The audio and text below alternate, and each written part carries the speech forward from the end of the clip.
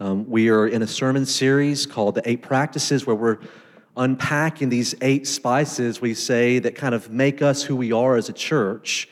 And we're going to talk about this idea of creating beauty this morning. And as I was thinking about it, we're in Lent.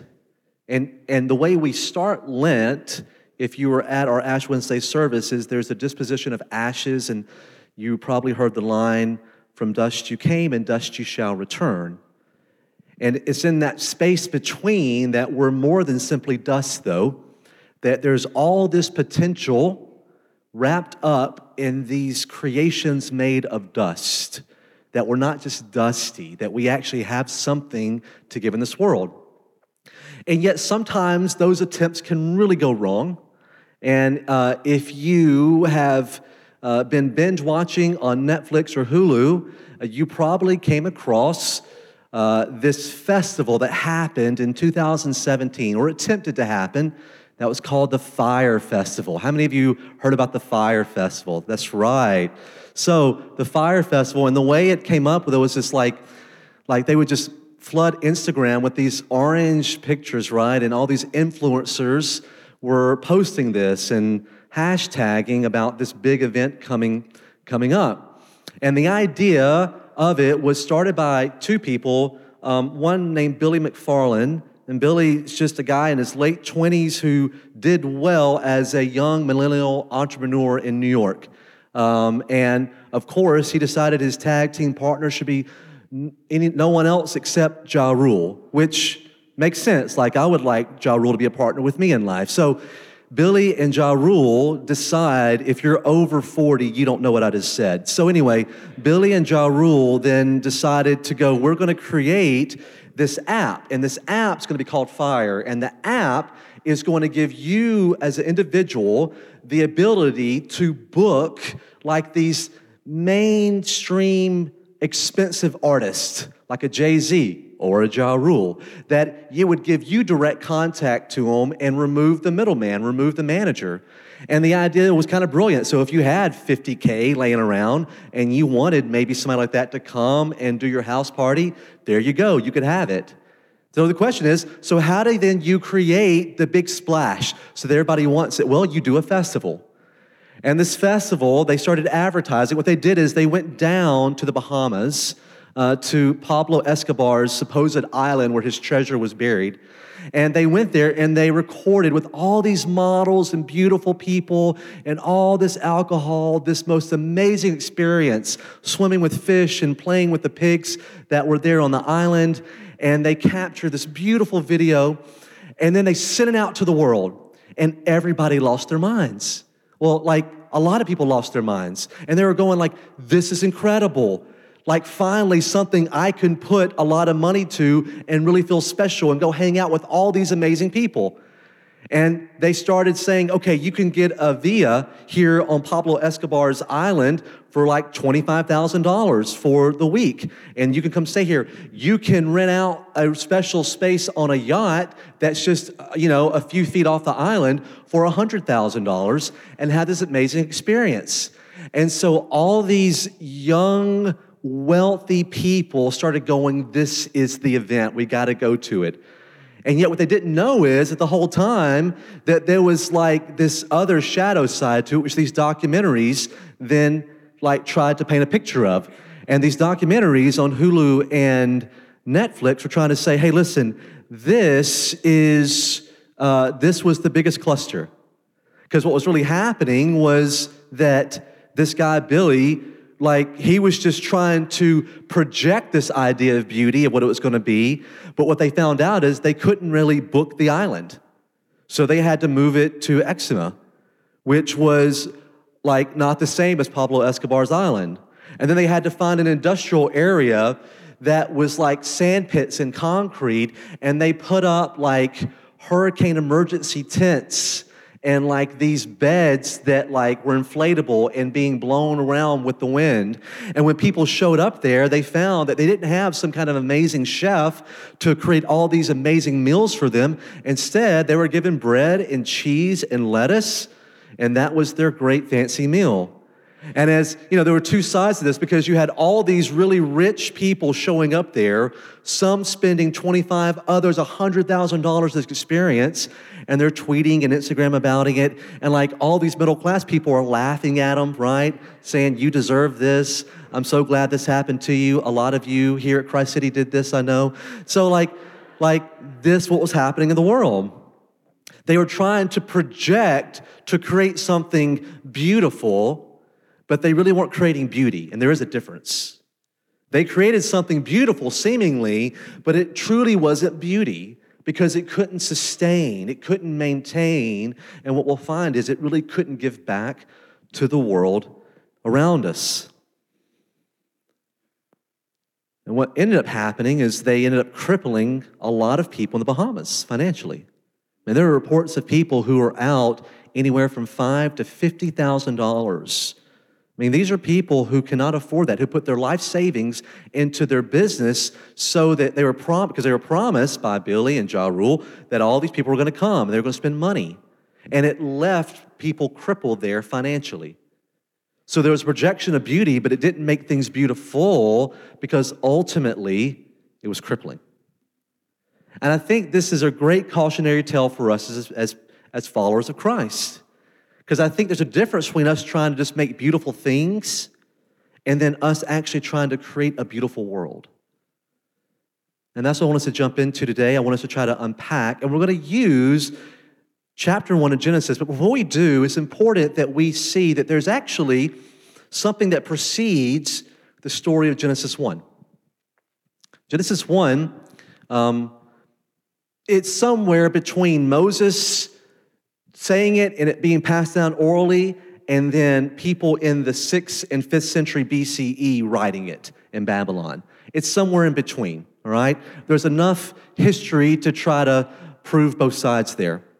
But we also know that there was stories in the air, stuff in the water already, that this narrative was trying to talk to or push against. And in the 19th century, there was a discovery in modern-day Iraq where in this tomb of a king, they found these ancient tablets. And these tablets were of old Babylonian history and culture and the way that the Babylonians range not just during the exiles in the 5th and 6th century, but they go all the way back to even like 2,400 years BCE. Some say even over 3,000 years BCE, that the first civilization that you could point to in the Middle East was these Babylonians. And so they have this culture they created through writing these stories. And as they uncovered these tablets in the 19th century, they found a lot of these stories that shape culture. I'm going to just throw a couple up here because I want you to see people believed that whatever's written in these stories, that was the story and narrative of their life. Because stories have a powerful play for each one of us.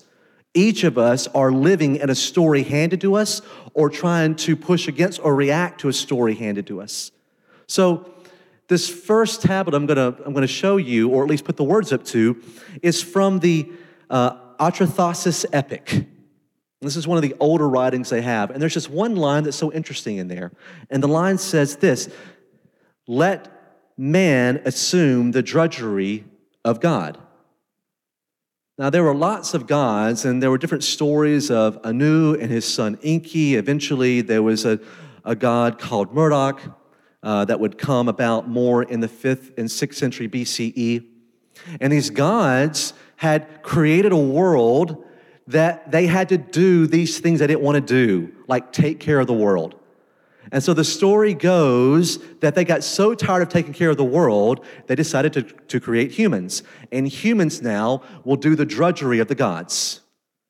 So there's that. But then we have another series of tablets called the Enuma Elish, which is really a more comprehensive set of history we have. And the Enuma Elish is a little bit longer, but I just want to read this to you.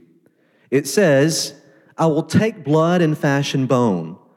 I will establish a savage man shall be his name. Truly savage man I will create.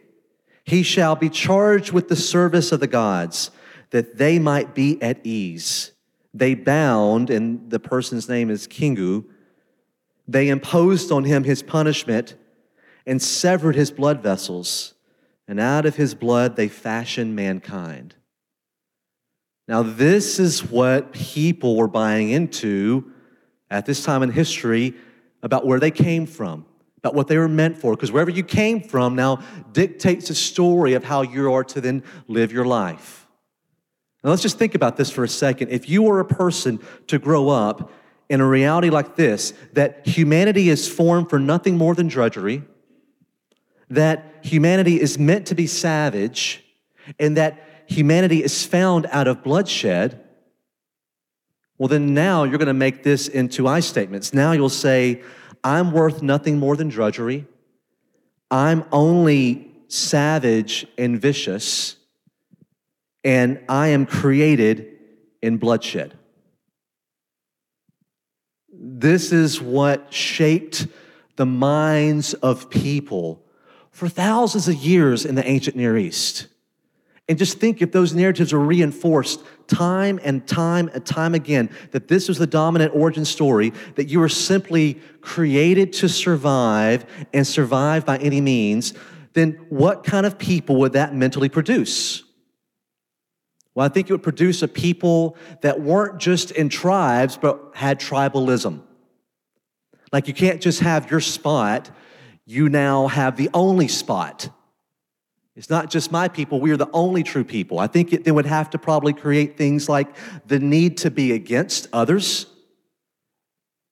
It would maybe create an understanding that you have to live below others, or you even have to live above others. But you really just can't live with others because life is violent and you're savage and you're meant for nothing more than drudgery. And so therefore, do whatever you can to survive by any means. Now, that said, going back to Genesis, if we take this and compare it to Genesis, and the people of God now are saying there is a new narrative to the world, one that is older than the world understands. And they start mirroring the mythology happening and saying, okay, we have our own type of mythology in the sense of we have a God that created this whole world. And every time God created, it was good. And the things he created were worthwhile and beautiful. And they had purpose and meaning. And so it goes through Genesis chapter 1 that God created and it was good, and God created and it was good. Matter of fact, even how Genesis 1 starts, that in darkness God created, which means tohu vavohu. Out of darkness, out of chaos, God created order. And they're taking the story that the ancients were believing and saying, there's a better reality for you. And then when we consider what they're saying, read this again. Let's look at it with me. So God created mankind in his own image. In the image of God, he created them. Male and female, he created them. God blessed them and said to them, be fruitful and increase in number. Fill the earth, subdue it, rule over the fish of the sea, the birds of the sky, and over every living creature that moves on the ground. And God saw all that he had made, and it was very good. How different of a narrative is that now? Like if you were buying into that as opposed to the other narrative, what kind of person would that then make you? Obviously a more empowered person. You're not created for drudgery. You're actually created in the image of God. It says here that God makes stuff without having to spill blood, and that the apex of what God makes, humans, is very good. He makes them in his image with dignity and worth. Like the closest we can get in the Hebrew is that he made them in the nature of who God is. So we have inherent dignity, inherent worth that we don't start in Genesis 3, we start in Genesis 1. You are a creation. You are created. You are beautiful. Out of dust, something was shaped. And he then gives humans these like divine royal responsibilities. Look around your world like a good king and queen would and see how you can better this thing around you. See how you can add value, sustain things, and he gives them creative rights. I love how Eugene Peterson says it in the Message, prosper, reproduce, fill the earth, take charge, be responsible. these active words of what we're to do with our existence in this world. And yet, it's not just in the Old Testament. Paul picks this up in Ephesians 2. In Ephesians 2:10, you'll see here, it says, "For we are God's handiwork, created in Christ Jesus to do good works, which God prepared in advance for us to do." I love this word handiwork. It's the word in Greek, poema. And the most simple way to explain poema is craft. Like, we are craft. Now, if Christ City, if there's one thing Christ City loves, we love our craft, don't we? Like, we love our craft culture, right? We love, like, whether it's getting a good pour over, right? Come on now. Like, whether it's having that right experience at Catherine and Mary's, right? Because that pasta is too fine, right? Like, whether it's a particular drink that you like to drink, whether it's even art that you want to paint, whether it's even things you want to do in your yard. Some of you love craft culture of even in your backyard, like raising bees and things, crazy things like that I would never do. Like, some of y'all are really way too into this. Like, even this right here, made by Ben Hancock, is our pulpit. Ben is a woodworker and a craftsman and made this. Matt Davis, which in the back, we have these white boxes where you put offering in, and I've become convinced of this. Nobody puts offering in those white boxes because it looks like 1999 Creed, right? Like, it's just like, these are like some bezazzled jeans from the Buckle or something like that. So we're like, we got to make better boxes. So we got Matt Davis to make us these beautiful boxes, which we'll be putting up. And then you'll want to give more money. So, like, the idea is that, though, we want to create and craft things. And you are crafted by God. You have this amazing potential inside of you because of what you were made from and by whom you were made by. And I love here how it says that we are God's handiwork, His craft, created in Christ Jesus to do these good works, to then pass this craft on, to walk in this, to bring this to the world around us.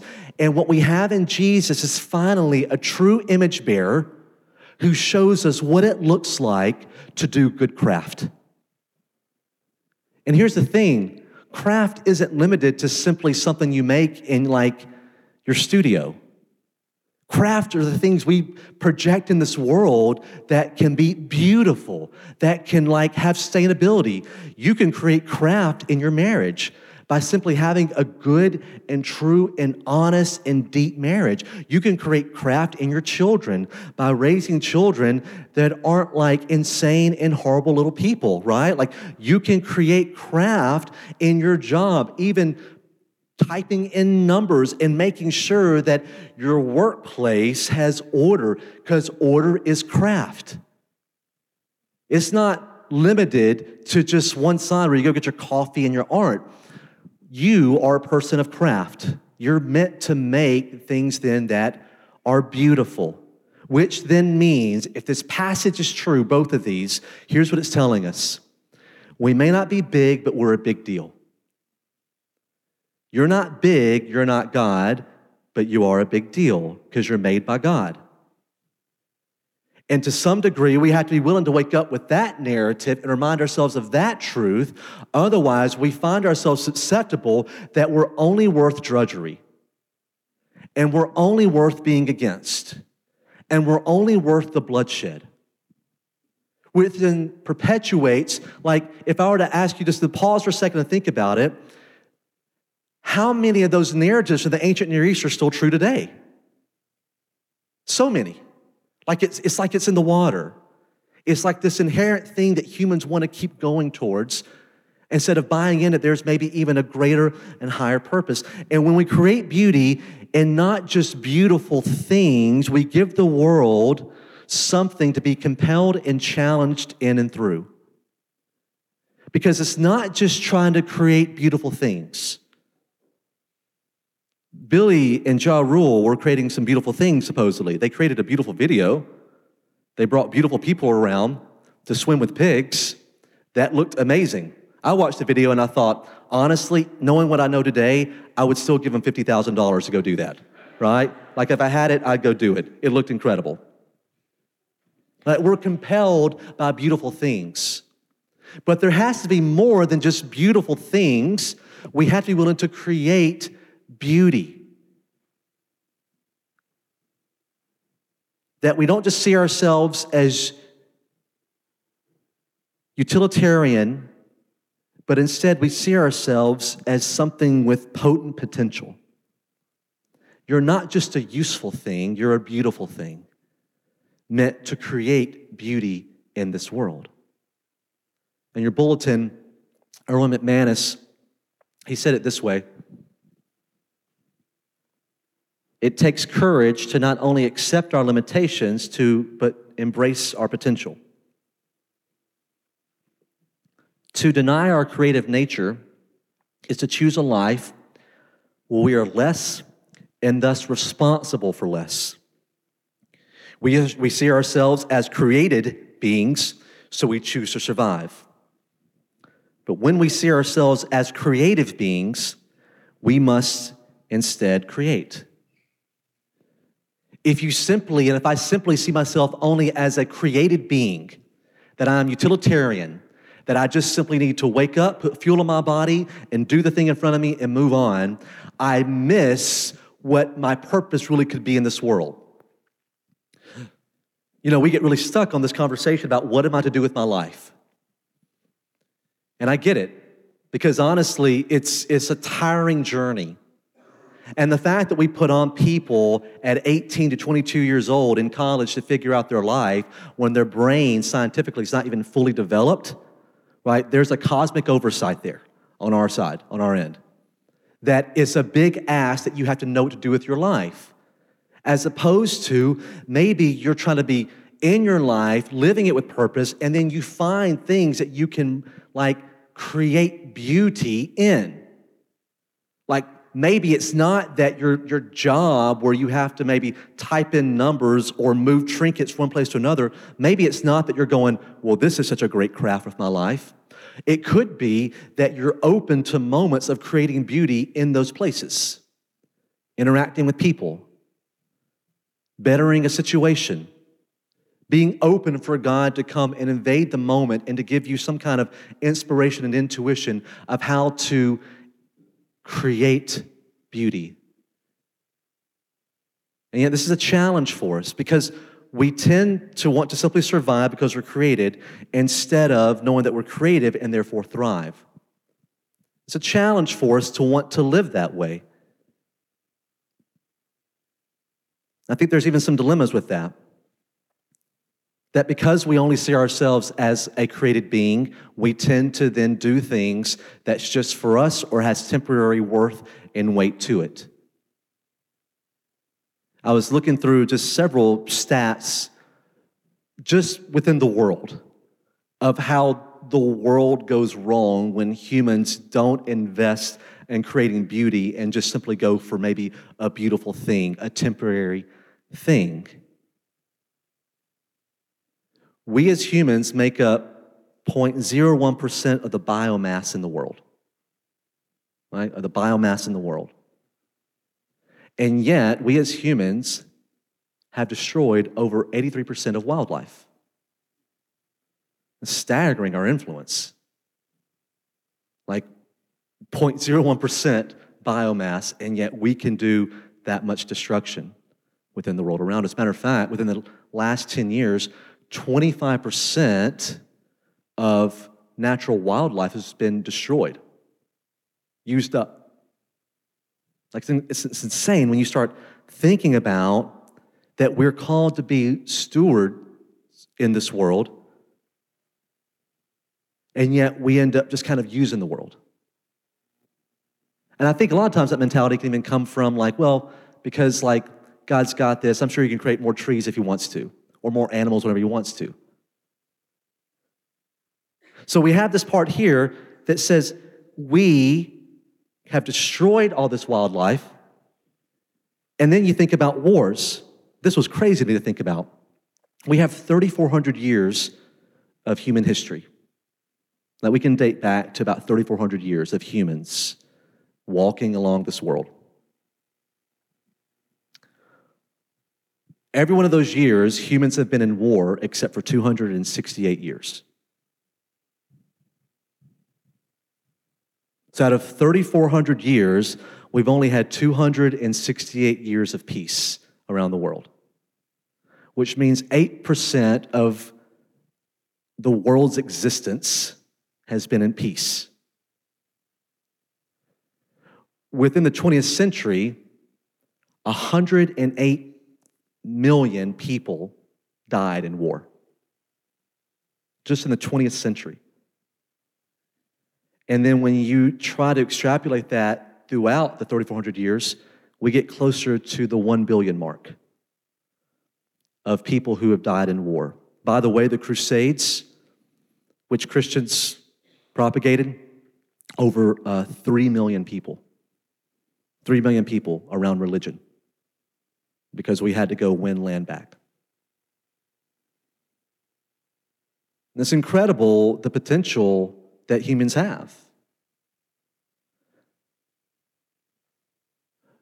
24.9 million people, supposedly, are in forced labor today.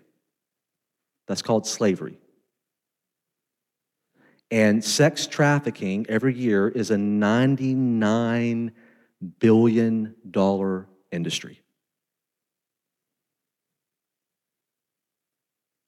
It's staggering to think of the potential that God gave us as humans, that we could create this beautiful world, that we were meant to be good stewards of this world, to do things that make the world flourish, and yet in a thoughtless place, time and time again, our tendency is to continue waking up saying, well, I'm only a created being. I don't really play a big role. God's got this. And I'll just wait for the new heavens and new earth. Matter of fact, my mentality growing up with my eschatological or my future view of how the world would work, my view is this, that, the world's going to hell in a handbasket. I can't really do anything about it. I'm going to be raptured out of here anytime, which basically means somebody's going to hit my car and die when I'm out of here, right? And then I'm going to come back in 7 years when there's lots of war, and then God's going to press the reset button and we're all good. Like, that was my mentality. So I was kind of like, I'll just use up the world the way I want. Or we try to use up the world only to get the world converted. But there's nothing about that in Genesis 1. Like, the world simply is just groaning for something more. Simone Weil, this French philosopher, Christian philosopher, she said, from where will a renewal come to us to those who have devastated the whole earthly globe? Like, where's it going to come from? Even Paul picks up on this in Romans chapter 8. We'll put it up. Romans chapter 8. If you're in church long enough, you know this chapter. It's a beautiful chapter about how we are these adopted sons and daughters of the Most High, renewing our purpose for who we're made by and what we're made for. And there's this interesting part, though, in here. At verse 19, it says, for the creation waits in eager expectation for the children of God to be revealed.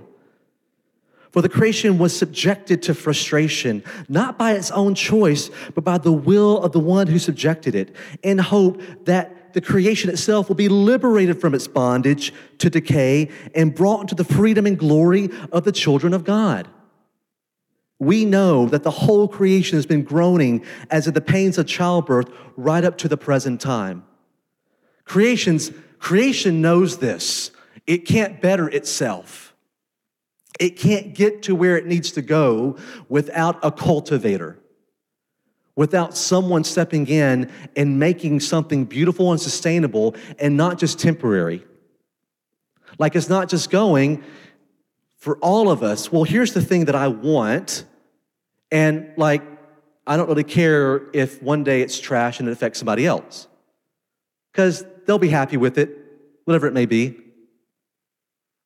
Like, and you've heard that phrase before, one man's trash, another man's treasure. So there you go. It'll be their treasure. Except like what happens when it fills the world up with more and more useless stuff that we don't know what to do with or where to put it. And trust me, I'm not trying to be some kind of tree-hugging like preacher this morning telling you if you don't recycle, you're going to hell. Not trying to give you that. I mean, you may, I don't know, but joking. But I'm saying like there has to be some level of a higher consciousness for us to go, it's not just about me getting mine and I'm okay if you don't get yours. At some point, that's not beautiful. If I'm creating things that put the burden on someone else, then it's not creating beauty. If I'm creating something, if I'm perpetuating a system, something that doesn't pay it forward to others benefiting from what I have experienced, it's not creating beauty, and then we're not being good stewards of what God's given us. That's the challenge of it. It's so difficult, which means now you got to become like really conscious of what you put your money to. We got to be really conscious of what we put our time towards. And by the way, you're not going to get it all right. I guarantee you, I'm wearing something that's unethical. So are you. I'm guaranteeing you there's something in the city you enjoy that was brought about through slave labor. I guarantee you those things are there.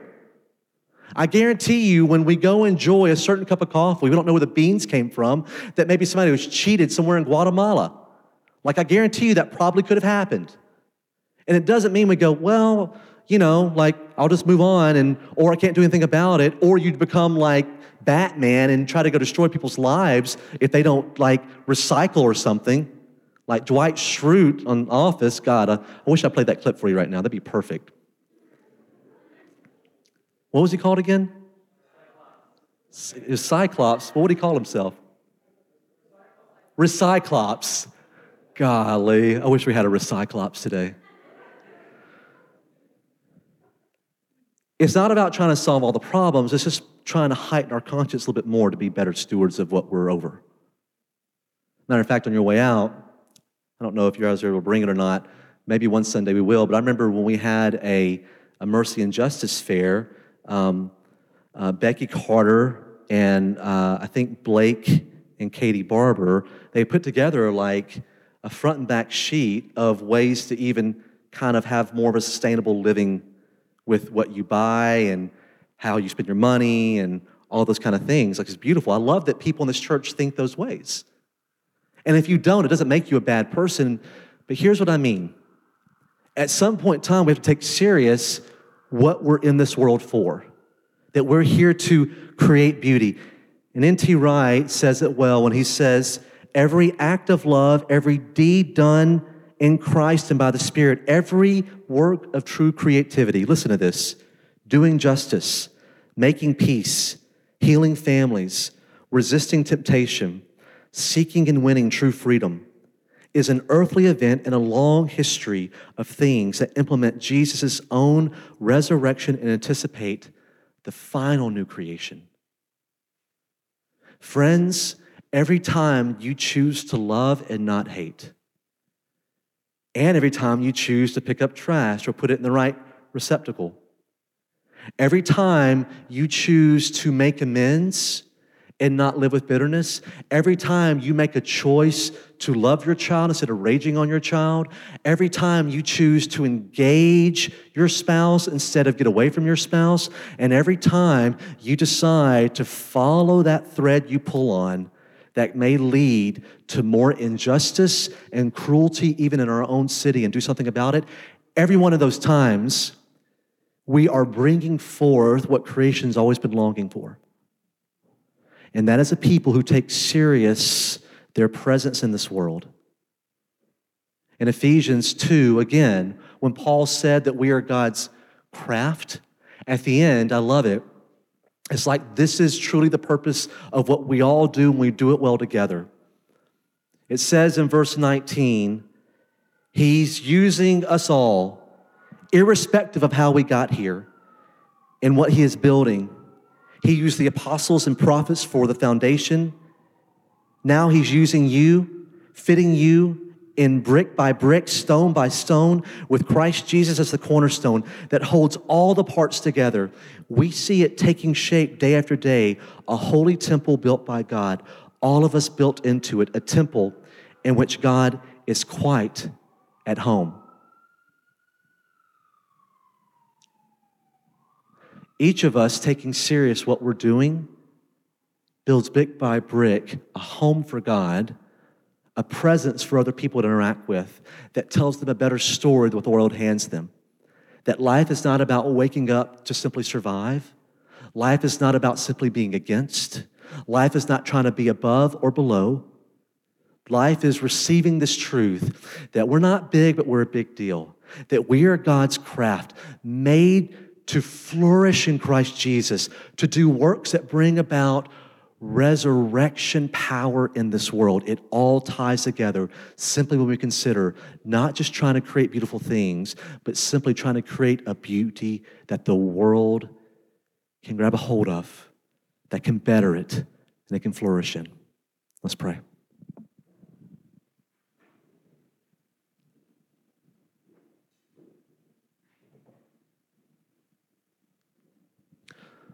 So, Lord, now as we come to your table,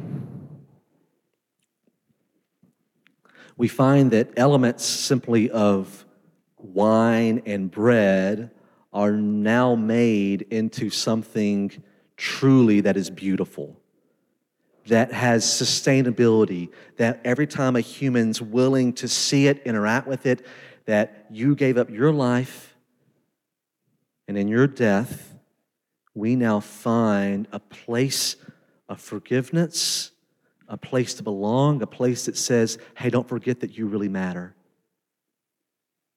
And so I pray that all of us, as we come forward today, we would consider and be willing to be convicted. Where are we just trying to consume beautiful things instead of actually trying to create beauty? And then when we have that guilt and that shame, we'd be able to bring it to this table and know that in you we have forgiveness and restoration and a new motivation of how to interact with the world around us. In your name we pray. Amen.